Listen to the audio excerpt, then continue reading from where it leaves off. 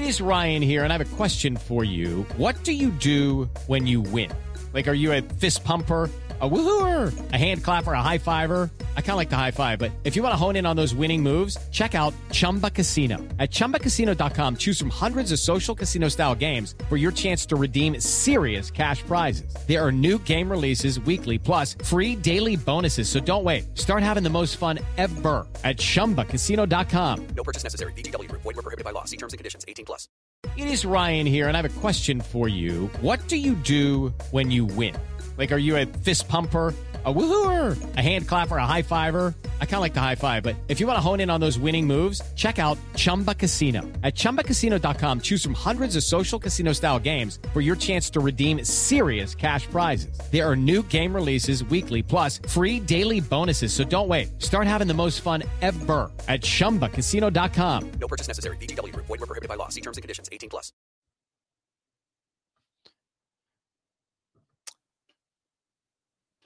And welcome in, everybody, to the Landry Football Podcast. I am Chris Landry, and it is Thursday, March 11th. Great to be with you today, as always. Always appreciate your support, your contributions into the show. So we love doing the show live on Twitch, and certainly most of you listen to this show in podcast form through the great folks at Radio Influence. But we're trying to increase listenership both ways, and certainly want your support in doing that.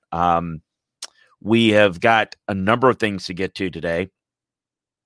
We got a question about NCAA investigators, infraction committee, asking me if things have changed over the years. They have. I'm going to answer that.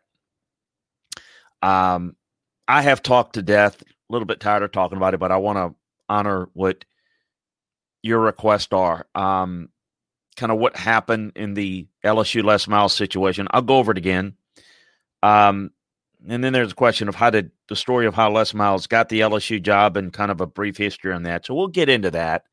Certainly want to address that for you. We had some really good questions sent in email, and we certainly can do that. And certainly we'll take your comments in the thread and get into a lot of this. I want to get into what to expect with NFL free agency, as that is starting basically this week. We're going to get into that.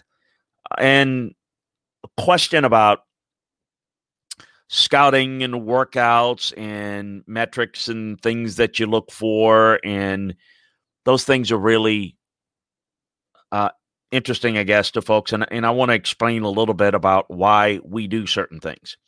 What is the reason for it?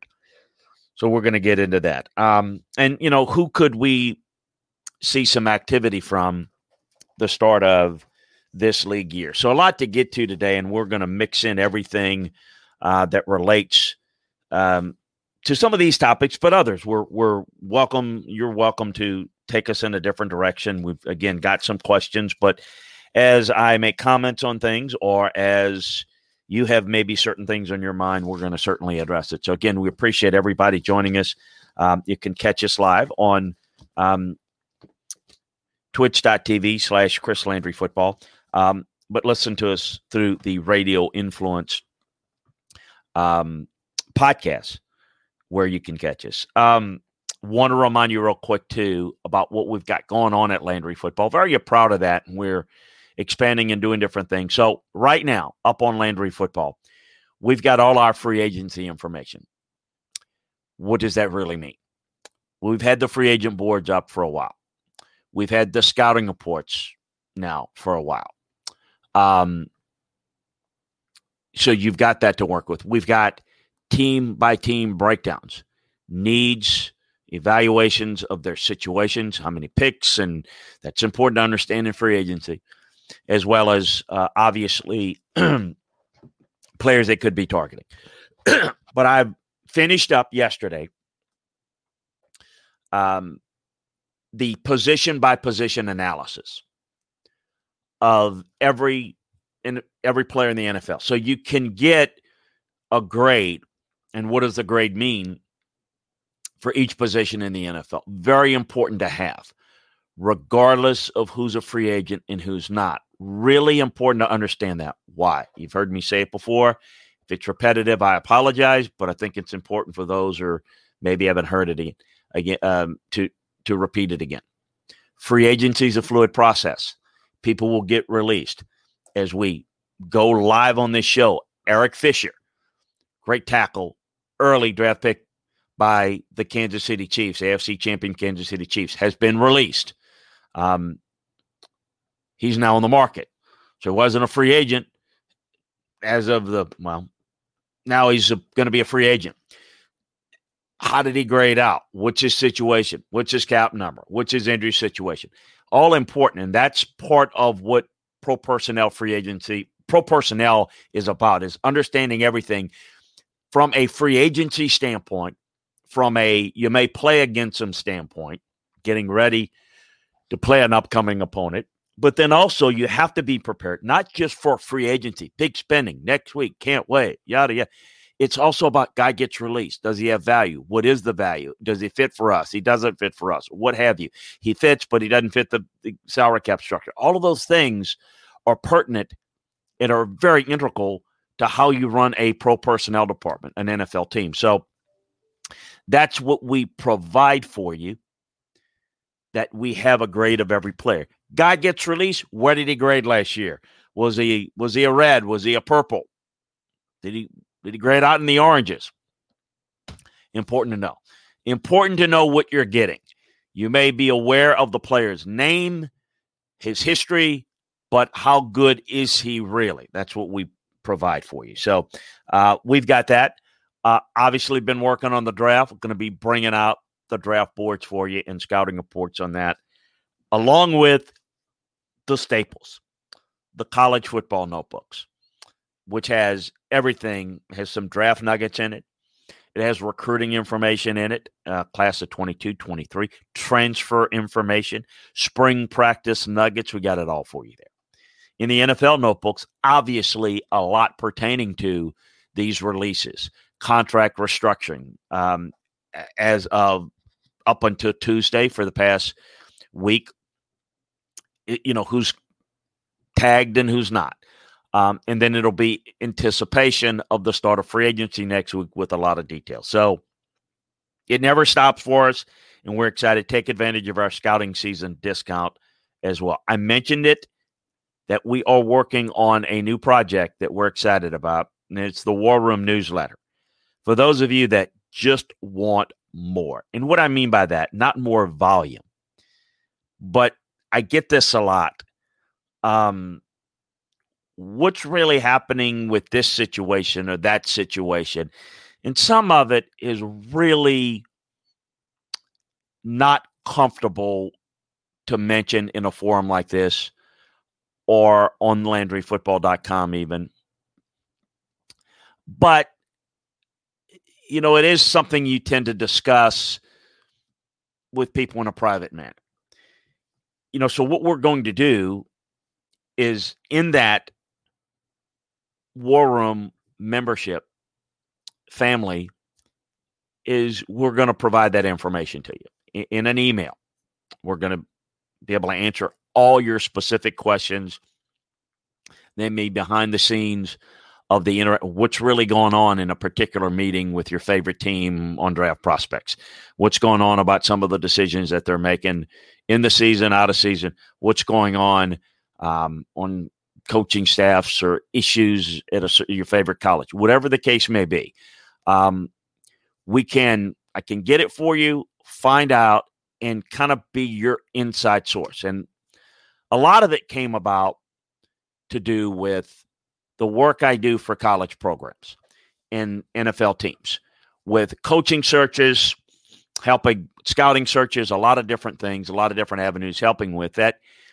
You unearth a lot of information. There's a lot of talk. It's not really shared publicly, but you share it privately. And I thought, there are a lot of people, particularly a lot of loyal listeners and subscribers to LandryFootball.com, that may want to know more, that are interested, and I would feel comfortable with sharing with it.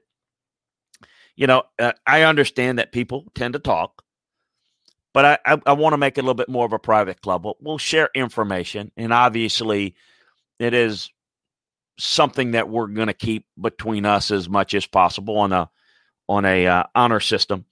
It's going to be a little more pricey, but it's going to be worth it for those that are truly interested. So either the serious fan or someone that really wants to know, really wants to support what we do. So we're going to have that out. Look for that. It's going to be labeled the War Room. And so be sure to check that out coming forward. Also looking at a scouting academy to add to what we are doing. We've had a lot of interest in folks that want to learn more about scouting, want to learn more about how to evaluate players, maybe want to get into the business or just want to learn more for better enjoyment. We're going to have a little bit of an a la carte session where one-on-one, there are services and companies out there that almost make it like a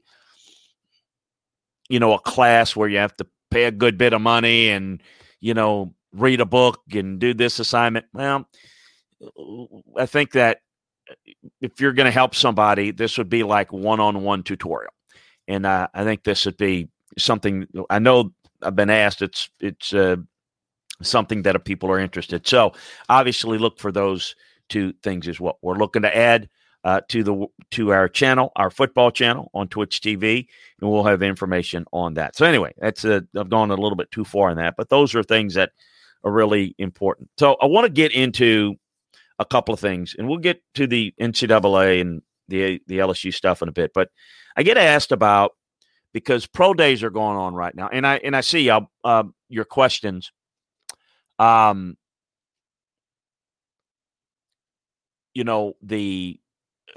certainly appreciate you doing that. We're going to integrate it into the show. Thank you, Kev. And Jeffrey starts us off with a question. Good morning, Chris. You always say that the best value is through the NFL draft. Can you break down the Herschel Walker trade and how far ahead of his time was Jimmy Johnson with using the draft? Look, I don't think Jimmy was far ahead at all. I think he managed to get the Vikings and Mike Lynn into a bad trade. And he got a lot of picks. But what he did, he tied picks to the player that were traded. Remember, he traded for a bunch of players. Well, what he did was, and this was a poor job by Mike Lynn, so they traded for, like 8 or 9 players. But there was a draft round pick tied to each player if they didn't make the team. And that was the real key. Jimmy didn't want any of those players, but release this guy, gets a 3rd round pick. Release this guy, gets a 4th round pick. So he accumulated a lot of picks.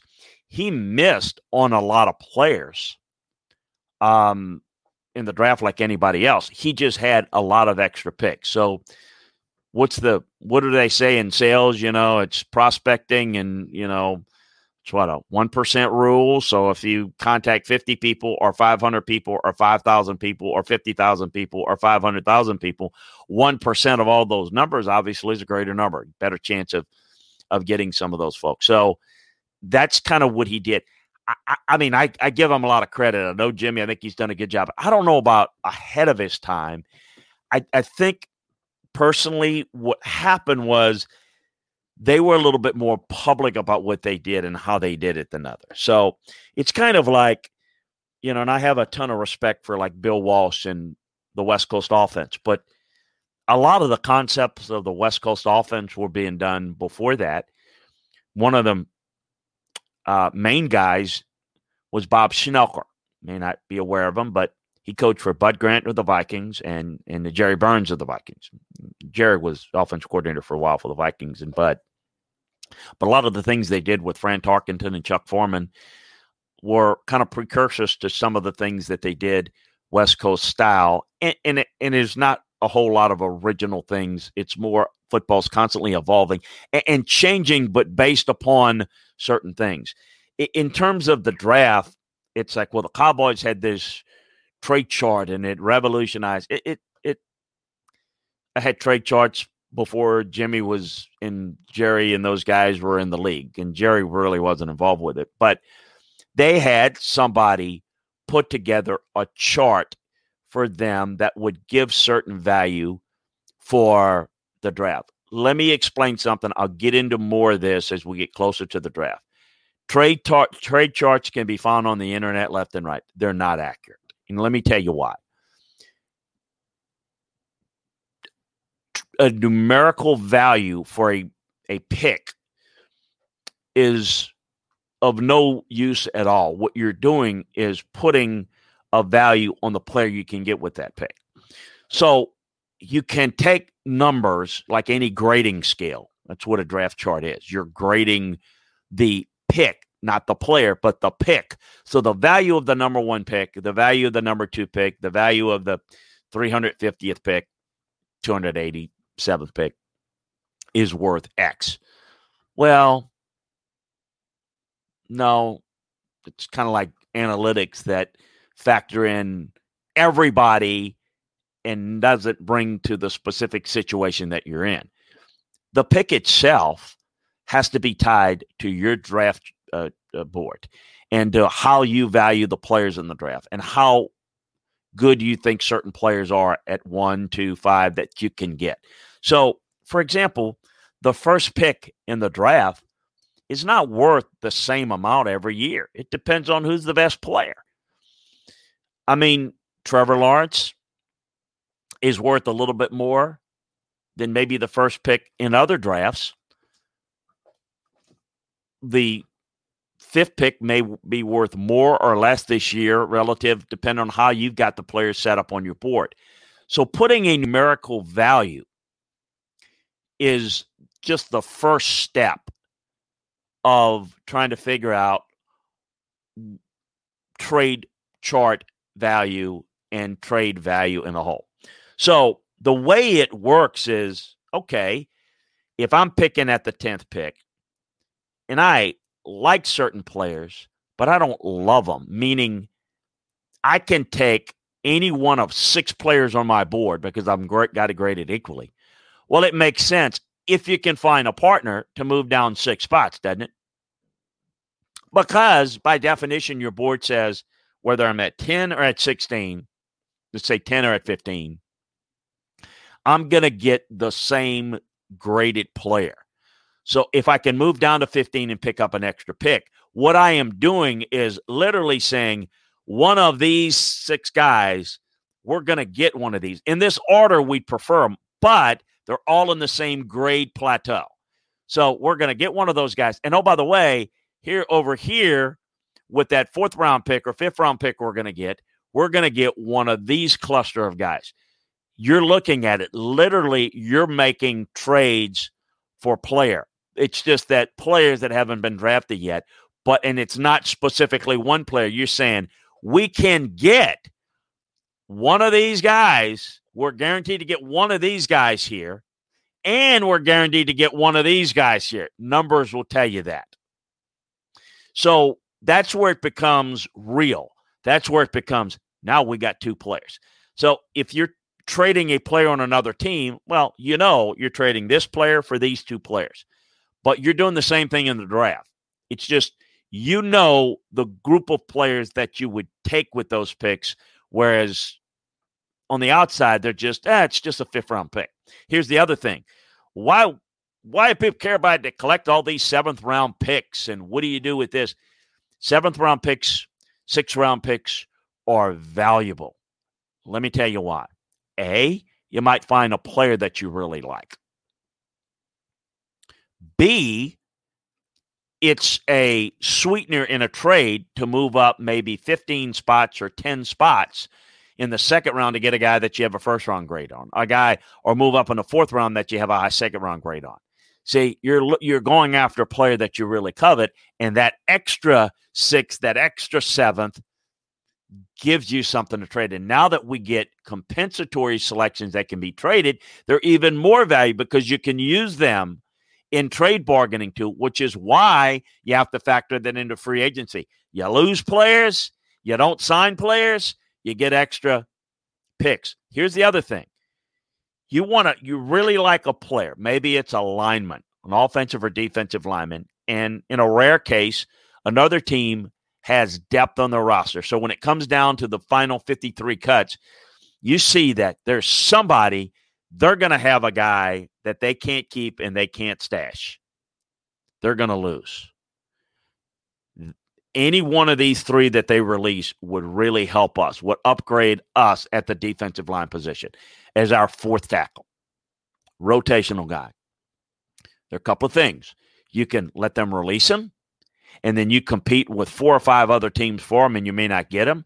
Or because you've added extra 7th-round picks, you can give that team a 7th-round pick to say, we'll take them, and that way you get them cheaper, and you don't have to worry about losing them to somebody else. Those picks are really valuable. And so understanding the numbers is one thing, but understanding the players that you can correlate to the numbers are key. I thought Jimmy did a really good job, but I think the biggest thing they did is they kind of promoted a lot of what they did. A lot of that was being done, and I always did trade values. I made all of our trade value charts. Cleveland, Houston, Tennessee, I did all of those. And so basically what I had was from every draft position that we were in, I equated what would be the appropriate cost to move up 1 spot, 2 spots, all the way to the very, and in how much we could expect in return by moving down spots. And I constantly adjusted it. And I adjusted it based upon how our draft board looked. So here's my point. You want to move up 10 spots. What do people say? Oh, I don't like that trade, because a chart, a generic chart that's just generic in value, doesn't tell you what you need to know. If I'm going to go up 10 spots, I'm going up 10 spots to get this specific guy. And it's worth maybe more in this draft than it would be in another draft, whereas at the same position the next year, I might be more inclined to move back, because it's not that I don't like anybody. I just don't equate great value. It's like, remember talking about free agent value. It's understanding if a player is worth 5, make sure that you hold your water and offer 5 and walk away if somebody offers 7. This is not a church picnic where you bid on an auction. Church auction is what I meant to say.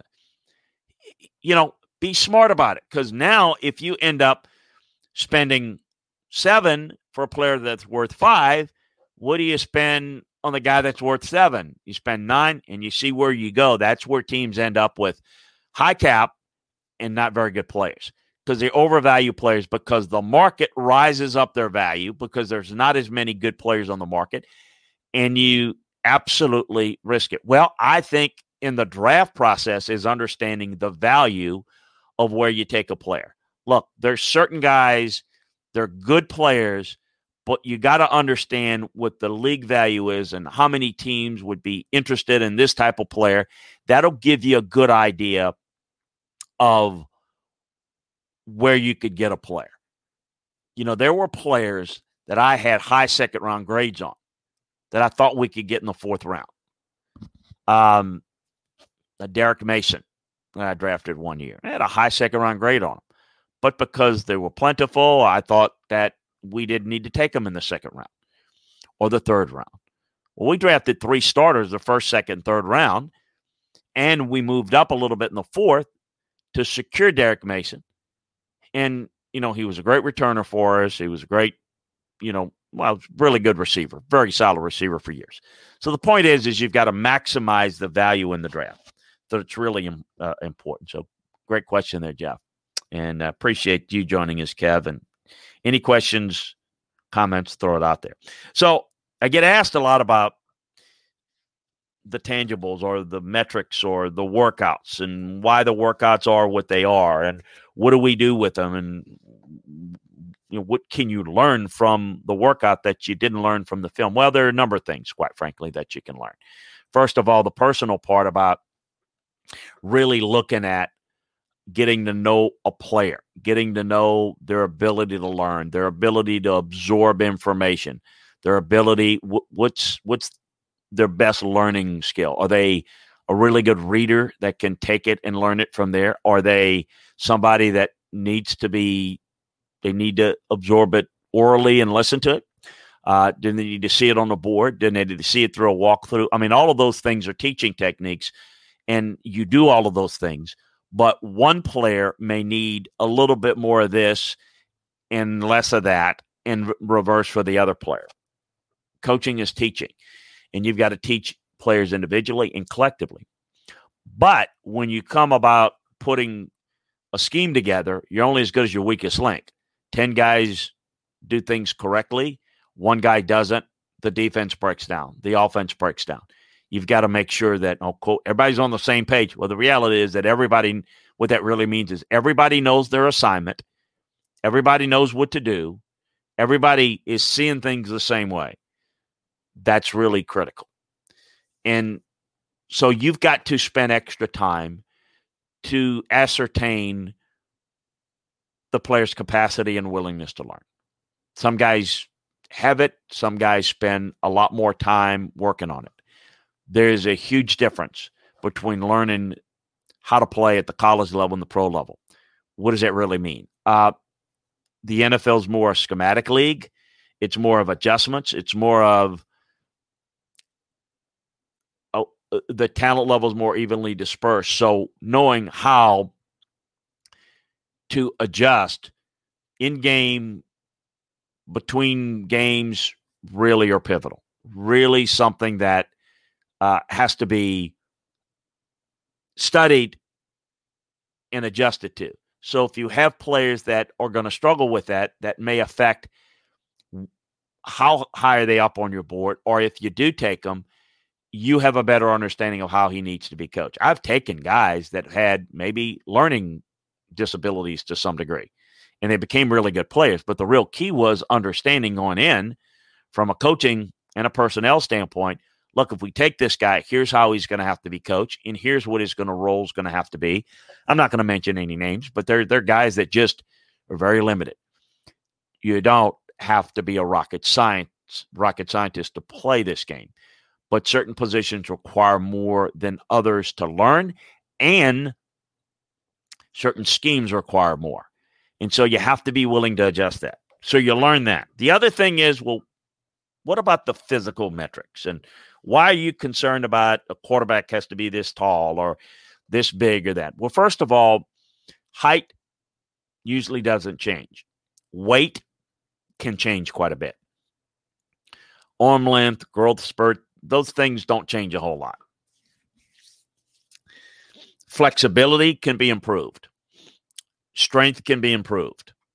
Believe it or not, speed and quickness can be improved through strength training. But the reason why we look at metrics and we measure in time and put guys through drills is because, yes, we see certain things on film that are indicators of speed, quickness, strength, what have you. But those are relative to who they're playing against, even at the highest level of college football. That doesn't necessarily translate how it's going to project to the next level. So what we do with some of these tests, it gives us an idea of how a guy measures up against previous players that have come out. And through time and through years of data of studying it, we pretty much know if a guy is slower than a certain speed, he may struggle to play certain corner position in a certain scheme. We know that. Okay, and it's based on that. You maybe fall short in a height category at quarterback. Well, it's not a problem. Drew Brees did it. You got some short guys. Kyler Murray's in the league. There's a reason why most short quarterbacks don't make it. If you fall short in a certain metric, like height at a quarterback position, for example, you have to have the ability to overcome that in other areas.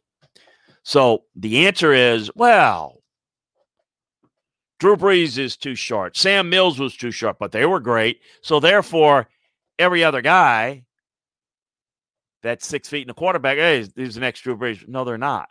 Those are the exceptions rather than rules. Why did Drew Brees at 6 feet was able to play well from the quarterback position? Because he's too short to see over the offensive line, it's a problem. Well, the reason is Drew Brees was an exceptional athlete, tennis athlete, played other sports, and he exploded from under center when he was in center, and he did a lot of shotgun stuff, but he exploded and he got greater depth at the same time frame as other guys. So he got greater depth so that he can see more, and he found the throwing lanes horizontally just as well as vertically.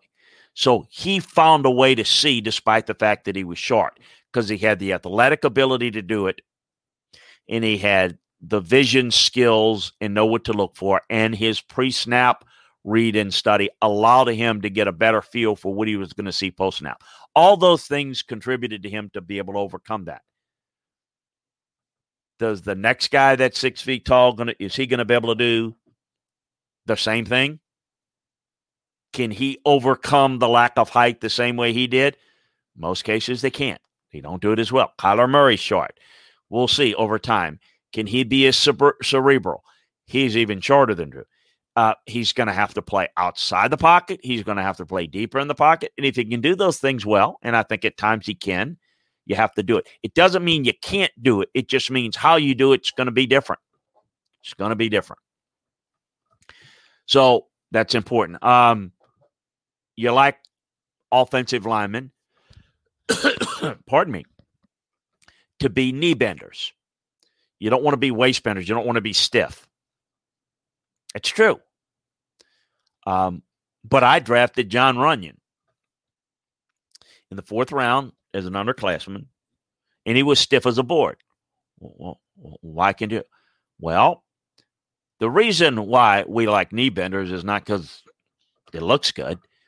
The ability to bend your knees, okay, is you're bending your knees. I don't want to get out of the picture here, but you bend your knees so that you can slide and adjust to pass rushers. If you're stiff and you overextend and you can't bend from the knees and you bend from the waist, you lose your balance and you're easily moved off from blockers. Your leverage is lost. So that's why we look for that. Jon Runyan was exceptionally long-armed and had exceptional upper body strength. So what he was able to do functionally was really lock on with those long arms and steer and drive. He's a Pro Bowl player. He was a right tackle, though. And he wasn't really good against speed guys. You know, he struggled against Michael Strahan, who didn't. The point was, the draft is not about, well, who's the best guy here or there. Yeah, that's everybody talks about what's going to happen in the first round and who's going to be the 5th pick and who's going to be the 6th pick. It's just as important who you're able to find in the 4th round and the 6th round that could be starters or guys that get cut off the first guy. I mean, those are you have big mistakes, you have big gets, but the consistency of knowing how to evaluate is the key in building it, because the draft is not an event. It's a process to build a team, and it's probably the most important process. It is the most important process to building it. So those are examples of guys that didn't meet certain metrics, but they met others. And understanding, okay, I can live with this, I can't live with that, that's important. If you're going to be a predominant cover 2 team, your corners don't have to run the same way as if you're going to play a lot of press man coverage. Why? The press man coverage or any type of man coverage where you've got to turn and run, you've got deep speed, you've got to cover those guys. If you're a zone corner, your job is to come up, reroute receivers, and then you've got safety help. So you're not asked to do the same thing. So the skill sets are different. So it's not, okay, I give you the critical factors for each position, but understanding that you will change the order a little bit of your critical factors depending upon the style and scheme that you want. What if you're looking for a receiver? Well, what type of receiver are you looking for? Well, you just want a really good one. Well, do you want a guy that's going to play the X position, going to play the Z position, going to play the slot position? You like all three, but what are you running? Are you running more of a layered passing game? You want to get more vertical depth? I mean, do you have a tight end that's a big slot, or are you looking for that? All those things factor in.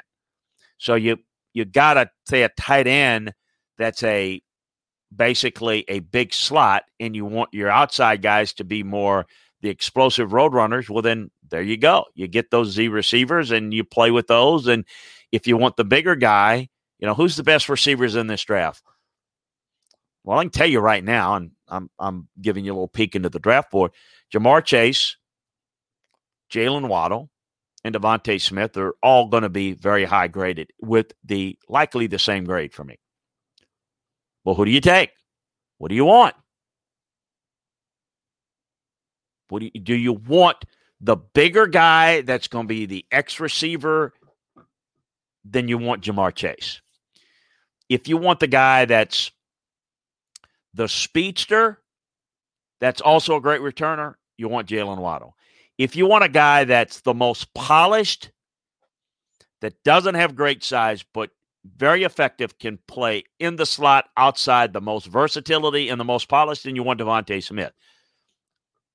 All three of those guys have great skill sets at the next level, but they're different skill sets. So, I mean, it truly is like, you prefer blondes, brunettes, redheads. You're going on a car lot. You want, an SUV, a minivan, a pickup. Well, what do you want? I mean, I know they're all priced different, on the car lot, but what is it that you want? Because they're all different, but they're all good. And one may be more expensive than the other, and that's happens in football too. But understanding that, I think, is really important. So the scouting the tangibles are important, as well as, of course, scouting the intangibles. But the metrics are really important to be able to understand what a guy can do, what a guy can't do, what's his ceiling.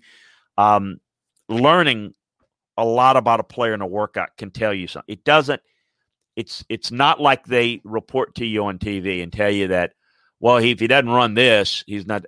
It doesn't matter if a guy runs. If you're talking about a receiver, if a guy runs 4.25, a guy runs 4.45, it's the same thing. They meet a certain standard to play in that position. Because he runs a little bit faster. That's the difference between what surface you're running, when you run, all those things. You're fast enough. Now, if you run 4.7 as a receiver, you're not playing in the league. You're not going to separate enough. We know that. Okay, if you truly are 4.7. Well, the guy runs faster on the field. Well, you can see some of that. You can see separation. But remember, separation is relative to who you're doing it against. I always say this, and I use this analogy. If you could take a receiver that runs 4.8 and he lines up against a corner that runs 4.85, that receiver will look lightning fast, because by comparison he is. That's 0.5 of a second. 0.5 of a second.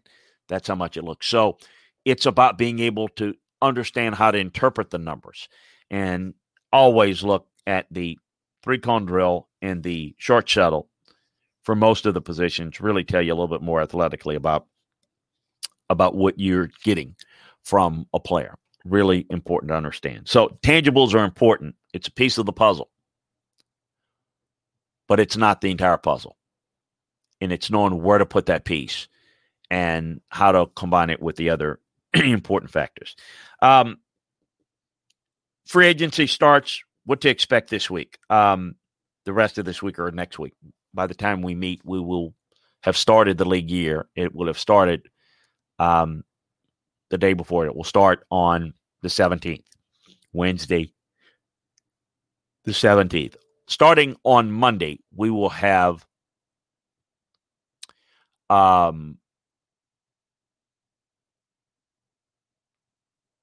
a tampering period. Forget the term we use, a legal tampering period, where agents and teams can begin to have discussions.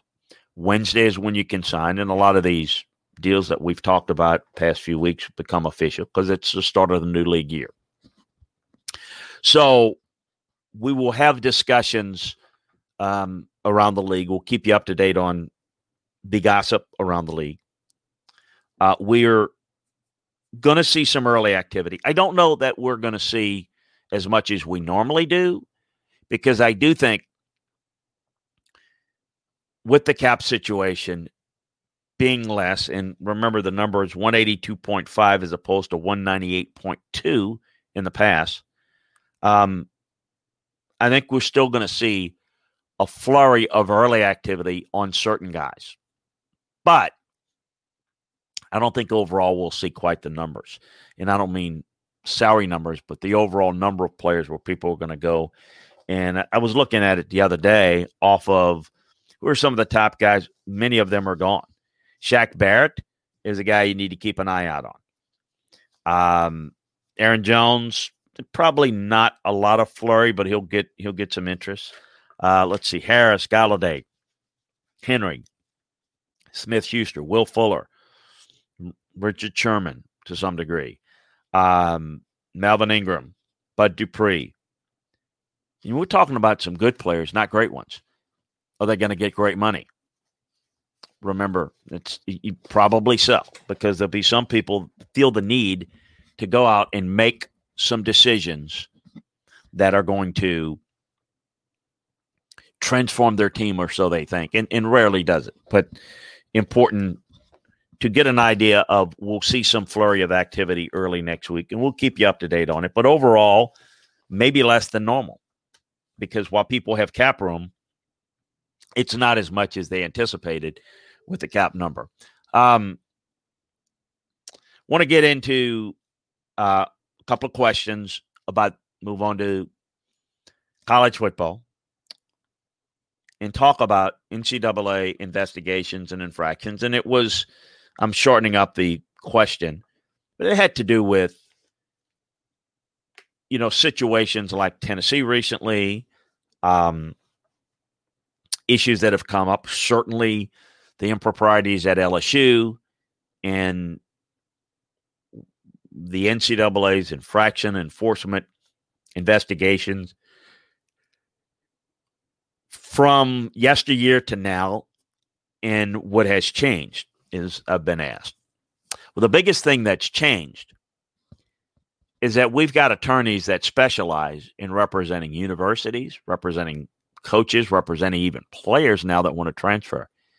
And the NCAA is not faring well in these court situations. So much like at some point, there were lawyers that began to specialize in divorce law.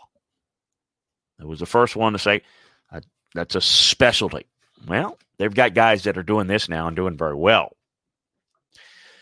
The NCAA is limited. They don't have subpoena power.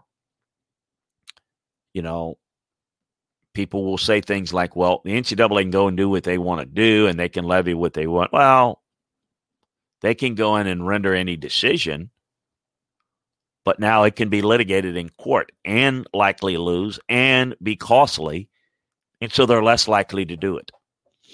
Most of the sanctions are brought up by the school. Tennessee, we're interested in moving on from Jeremy Pruitt. There were allegations. Who self-reported. So they hand it over to the NCAA, and they will do with it as they render. But there's obviously no real threat there of Tennessee challenging it, since it comes from them. They really have no case. But if you're a operation, North Carolina in basketball, their academic scandal, or the athletic department as a whole, the academic scandal, they sued and won. There appeared to be evidence, but they lost it in court. So that's what's really changed. And you don't hear as much about, well, this or that. You still have these infractions. You still have some penalties, but they're not as plentiful as they used to be. And that's the main reason why. People asked me recently about what happened in the Les Miles situation. in 2013 that's come up recently. Well, LSU was aware of situation. This wasn't, it could fall under lack of institutional control, but this wasn't involved in cheating scandal. There are other issues in LSU football and basketball that are into question on rules infractions. This had to do, obviously, with sexual misconduct. And what happened was, because people get this, question that says, well, why wouldn't they fire Les in 2013? Very simple. They're trying to cover it up. They didn't want the negative publicity. And they were having some success back then. Remember, Les had won a national title in 2007, gone and played Alabama, and there was a lot of negativity after he lost the national championship game against Alabama, particularly how he did it. And there was a lot of questionable off-the-field issues going on with players and problems, quarterbacks, a lot of things. So there's a lot of negativity. However, in the decision-making realm at LSU, there was still a belief that at that time that Les could turn it around, Les could fix it, Les could get them back. And they were on the verge of signing Leonard Fournette, and there are a lot of things that they didn't want to potentially ruin. They were making a lot of money, and they didn't want this negativity. The athletic director, Joe Oliva, did. You've probably heard and read about that. Joe Oliva and Les did not like one another. And so I think Joe would have absolutely liked to move on from Les for obvious reasons due to Les's behavior, but not so obvious reasons that he didn't like Les and he didn't think Les was a very good coach and he thought the inevitable was going to happen, and he ended up being right. I think a lot of us in the football world did as well. But they, pure and simple, tried to cover it up. I mean, you've heard F. King Alexander, who was the president, chancellor of the LSU at the time, now at Oregon State, say that don't share those same moral beliefs. I mean, basically took the high ground. I should have done this. I apologize. This, it's not apologizing for what he did. He's apologizing because he got caught. They had every reason, if they wanted to fire him. Yes, they would have owed him $15 million if they didn't win it in court. Correct. They would have gone to court. Was it sexual misconduct? Well, lawyers may disagree. The court may disagree. The worst that could have happened, they would have had to owe him $15 million. The likelihood is most of these things would have gotten negotiated and have been somewhere met in the middle. They didn't want to spend that money. I know that's a part of it, but a bigger part of it is they were protecting something that they liked. As I said before, Tennessee moved on from Jeremy Pruitt because they really weren't happy with him. And so the NCAA issue was a convenient way to get out from paying him. And so that's what they did. Do you think Jeremy Pruitt, if he had won 10 games and 9 games and 9 games in 3 successive years, you think they would have made that decision to investigate themselves? Of course not. So the investigative policies, roles are different, but that's what LSU was doing. They were covering up something they didn't want it to get out. It was embarrassing. How did Les Miles get the LSU job? How did he avoid getting fired by LSU once? And what happened in the Michigan situation? Okay, a lot to get there. So Nick Saban leaves to go to the Dolphins. LSU looked at a number of folks. Les Miles was on Skip Bertman's initial list. The guy that's shown a lot of interest. By the way, he had some reported issues with hostesses at Oklahoma State. But he had been successful at Oklahoma State. Not great success, but he'd done a nice job there. Skip was looking at a number of different places. One guy that he had a serious interest in was the Jacksonville Jaguar head coach at the time, Jack Del Rio, who has a lot of Louisiana roots, married a Louisiana girl, played for the Saints. And they thought he had real interest. It was my understanding and my feeling, as Wayne Weaver was the owner at the time with Jacksonville. And Jack was trying to garner more power in the Jacksonville organization. I think he was using LSU as leverage. Well, part of using leverage is that the people that you're using are not onto it. I felt he was. LSU more convinced because his agent keeps calling. Well, of course they keep calling. That's what you do, is you show the interest. Well, as LSU was in Florida getting prepared to play Nick Saban's last game against Iowa, Drew Tate, Iowa Hawkeyes, they show up at the airport, private landing area to meet Jack Del Rio, and Jack doesn't show up. And it was at that time that Skip Bertman finally figured out. Some of us had told him that this is a ruse. It's not going to happen. And so he said, Les is a good candidate. I'm going to go offer him the job. And so he offered Les Miles the job. Les had some early success, mainly due to the program that was left for him, Nick Saban. There was a lot of talk about him going to Michigan twice. Quick story on that. The talk about him going to Michigan was the talk was real, but the reality of him being a candidate behind the scenes is not real. Let me explain. Les had been politicking for the job behind the scenes at Michigan with a lot of friends, a couple of big ones that were former Michigan players, which Les played there, of course, and he had a lot of connections. And some of them were influential booster factions. And those people were really pushing for Les to get the job. And Les was working that angle. He wasn't going to get the job. Mary Sue Coleman, the president, the athletic director,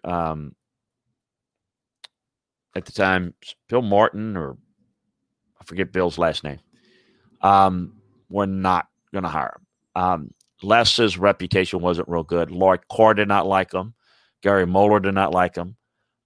Bo ended up, Les was negative towards Michigan when he didn't get the job, and it went to Lloyd Carr.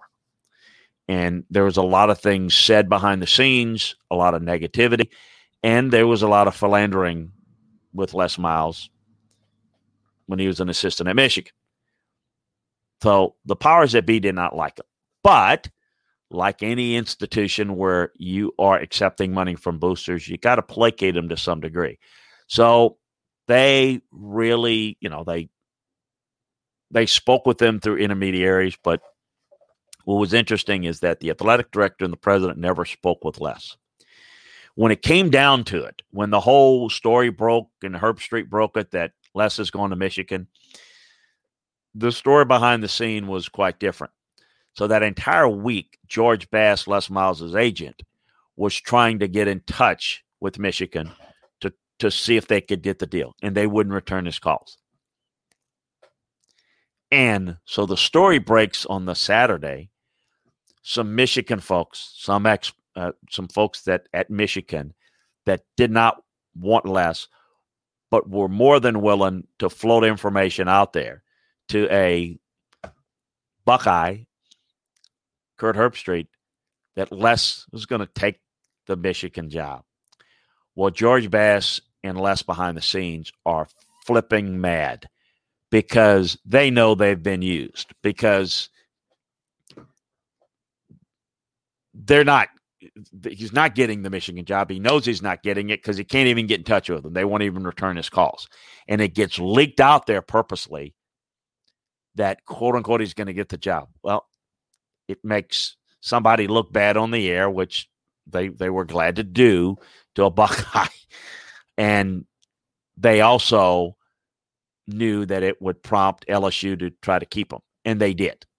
And that's when the whole damn strong football team and all that kind of stuff. But behind the scenes, he turned Michigan down and all that. And Michigan made the offer, and LSU came in and swooped it. Never happened. Michigan never made the offer. The people that matter made the offer, never made the offer. And it's the way it was playing out behind the scenes. How do I know that? I was involved in the helping them with the search. The next time when it came up again, similar thing. Les is basically at this point using the Michigan job to leverage to get more money out of LSU. Because at this point, he's not meeting with them. He met at a local restaurant in Baton Rouge the next time about the Michigan job, but it wasn't the athletic director. It wasn't the chancellor. Those folks were not interested in Les. They do not like Les, and he was never going to get the job because the people that ultimately made the decision did not like him.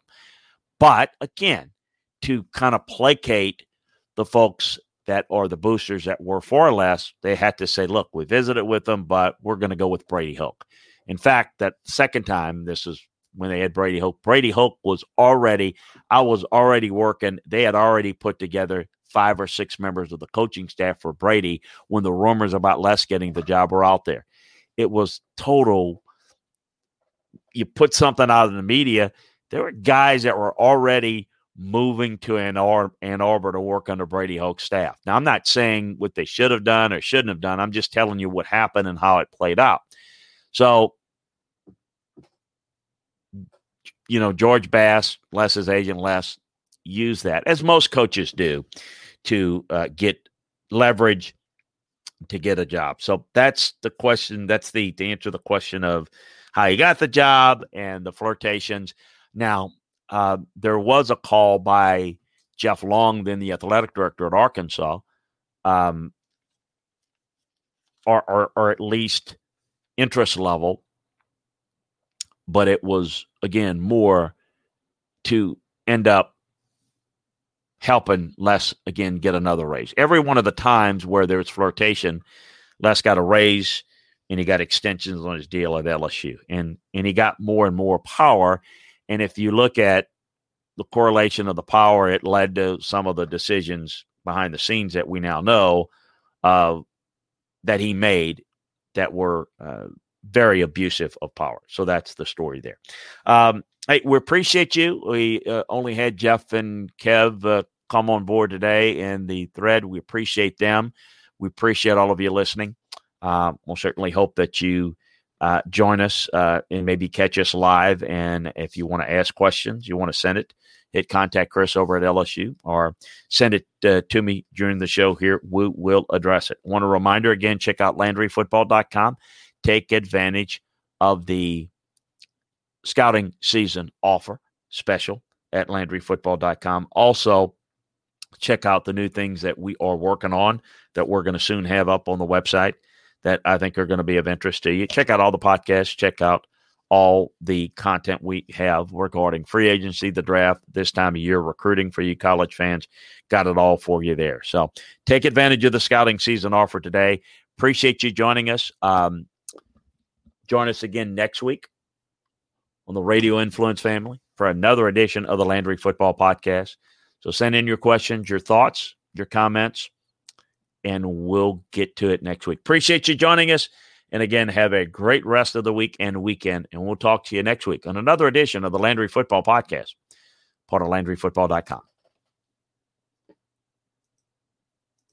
Hey guys, it is Ryan. I'm not sure if you know this about me, but I'm a bit of a fun fanatic when I can. I like to work, but I like fun too. It's a thing. And now the truth is out there. I can tell you about my favorite place to have fun. Chumba Casino. They have hundreds of social casino style games to choose from with new games released each week. You can play for free anytime, anywhere. And each day brings a new chance to collect daily bonuses. So join me in the fun. Sign up now at ChumbaCasino.com. No purchase necessary. VGW Group. Void where prohibited by law. See terms and conditions. 18+. It's time for today's Lucky Land horoscope with Victoria Cash. Life's gotten mundane, so shake up the daily routine and be adventurous with a trip to Lucky Land. You know what they say. Your chance to win starts with a spin. So go to LuckyLandSlots.com to play over 100 social casino-style games for free for your chance to redeem some serious prizes. Get lucky today at LuckyLandSlots.com. Available to players in the U.S., excluding Washington and Michigan. No purchase necessary. VGW Group. Void where prohibited by law. 18+. Terms and conditions apply.